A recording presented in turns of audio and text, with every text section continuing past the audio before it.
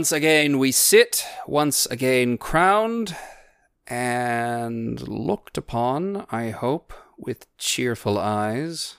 Yes, once again, but that your highness pleased was once superfluous. You were crowned before, and that high royalty was ne'er plucked off, the faiths of men ne'er stained with revolt. Fresh expectation troubled not the land with any longed for change or better state. Therefore, to be possessed with double pomp, to guard a title that was rich before, to gild refined gold, to paint the lily, to throw a perfume on the violet, to smooth the ice, or add another hue unto the rainbow, or with tapered light to seek the beauteous eye of heaven to garnish, is wasteful and ridiculous excess.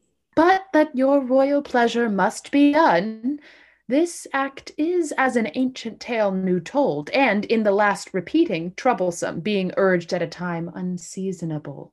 In this the antic and well-noted face of plain old form is much disfigured, and like a shifted wind unto a sail, it makes the course of thoughts to fetch about, startles and frights consideration, makes sound opinion sick, and truth suspected for putting on so new a fashioned robe. When workmen strive to do better than well, they do confound their skill in covetousness, and oftentimes excusing of a fault doth make the fault the worse by the excuse, as patches set upon a little breach discredit more in hiding of the fault than did the fault before it was so patched. To this effect, before you were new crowned, we breathed our counsel, but it pleased your highness to overbear it. And we are all well pleased, since all and every part of what we would doth make us stand at what your highness will. Some reasons of this double coronation I have possessed you with, and think them strong. And more strong than lesser is my fear I shall endue you with. Meantime, but ask what you would have reformed that is not well, and well shall you perceive how willingly I will both hear and grant you your requests. Then I, as one that am the tongue of these to sound the purposes of all their hearts, both for myself and them, but chief of all your safety, for the which myself and them bend their best studies, heartily request the enfranchisement of Arthur, whose restraint doth move the murmuring lips of discontent to break into this dangerous argument. If what in rest you have, in right you hold, why then your fears, which, as they say, attend the steps of wrong, should move you to mew up your tender kinsman, and to choke his days with barbarous ignorance, and deny his youth the rich advantage of good exercise.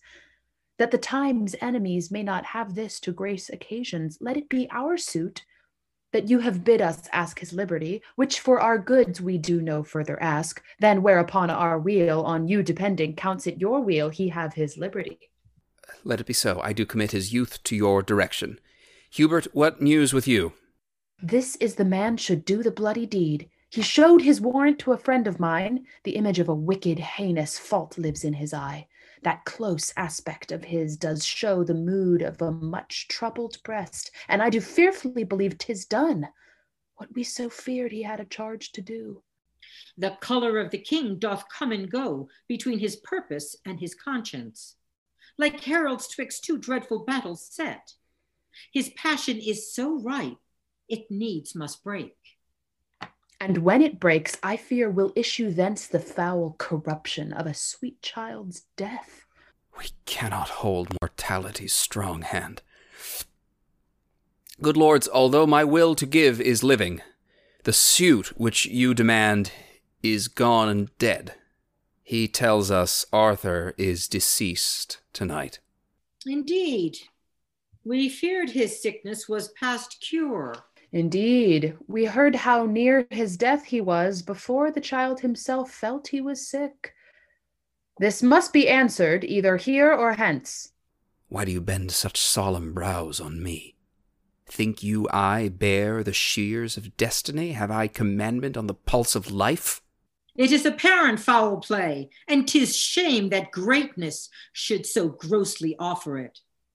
So thrive it in your game, and so farewell. Stay yet, Lord Salisbury, I'll go with thee, and find the inheritance of this poor child, his little kingdom of a forced grave, that blood which owed the breadth of all this isle 3 foot of it doth hold. Bad world the while. This must not be thus born. This will break out to all our sorrows, and ere long, I doubt.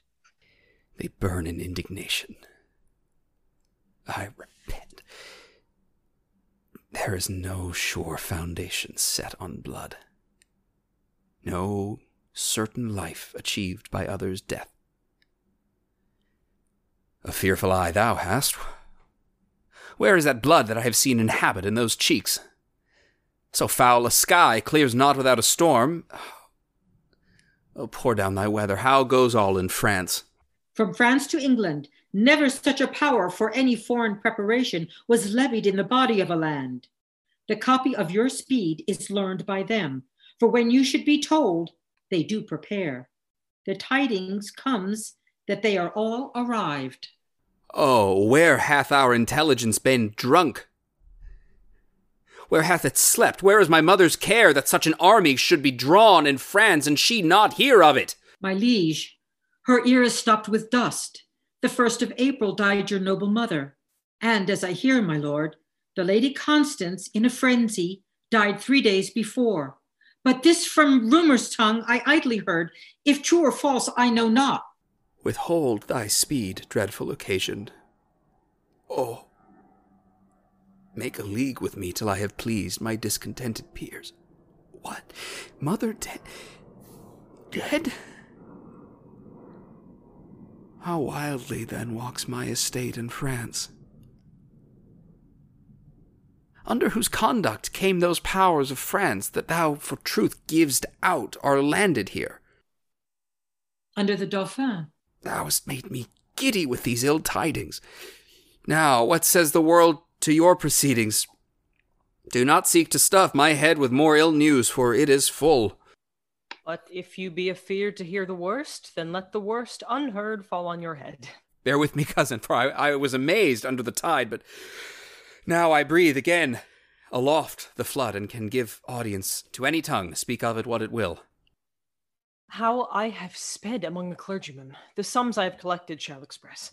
But as I travelled hither through the land, I find the people strangely fantasied, possessed with rumours, full of idle dreams, not knowing what they fear, but full of fear. And here's a prophet that I brought with me from forth the streets of Pomfret, whom I found with many hundreds treading on his heels, to whom he sung in rude, harsh-sounding rhymes, that ere the next Ascension Day at noon, your highness should deliver up your crown. Thou idle dreamer, wherefore didst thou so?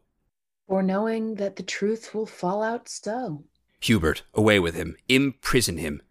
And on that day at noon, whereon he says, I shall yield up my crown, let him be hanged. Deliver him to safety, and return, for I must use thee. Oh, my gentle cousin, hearest thou the news abroad? Who are arrived? The French, my lord, men's mouths are full of it. Besides, I met Lord Bigot and Lord Salisbury, with eyes as red as new enkindled fire, and others more, going to seek the grave of Arthur, whom they say is killed tonight, on your suggestion. Gentle kinsman, go and thrust thyself into their companies. I have a way to win their loves again. Bring them before me. I will seek them out. Nay, but make haste, the better foot before. Oh, let me have no subject enemies when adverse foreigners affright my towns with dreadful pomp of stout invasion. Be Mercury, set feathers to thy heels, and fly like thought from them to me again. The spirit of the time shall teach me speed.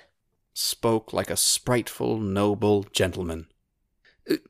Go after him, for he perhaps shall need some messenger betwixt me and the peers, and be thou he. With all my heart, my liege. My mother dead. My lord, they say 5 moons were seen tonight, 4 fixed, and the 5th did whirl about the other 4 in wondrous motion. 5 moons? Old men and beldams in the street do prophesy upon it dangerously. Young Arthur's death is common in their mouths. And when they talk of him, they shake their heads, and they whisper in one another in the ear, And he that speaks doth gripe the hearer's wrist, whilst he that hears makes fearful action with wrinkled brow, with nods, with rolling eyes. I saw a smith stand with his hammer thus, whilst his iron did on the anvil cool, with open mouth swallowing a tailor's news, who with his shears and measure in his hand, standing on slippers which his nimble haste had falsely thrust upon contrary feet, told of the many thousand warlike French that were embattled and ranked in Kent. Another lean, unwashed artificer cuts off his tail and talks of Arthur's death. Why seekst thou to possess me with these fears? Why urgest thou so oft young Arthur's death? Thy hand hath murdered him. I had a mighty cause to wish him dead, but thou hadst none to kill him. No had, my lord. Why did you not provoke me? It is the curse of kings to be attended by knaves that take their humours for a warrant, to break within the bloody house of life, and on the winking of authority, to understand a law, to know the meaning of dangerous majesty, when perchance it frowns more upon humour than advised respect. Here is your hand and seal for what I did. Oh, when the last account twixt heaven and earth is to be made, then shall this hand and seal witness against us to damnation. How oft the sight of means to do ill deeds makes deeds ill done. Hadst thou not been by, a fellow by the hand of nature marked, quoted, and signed to do a deed of shame, this murder had not come into my mind.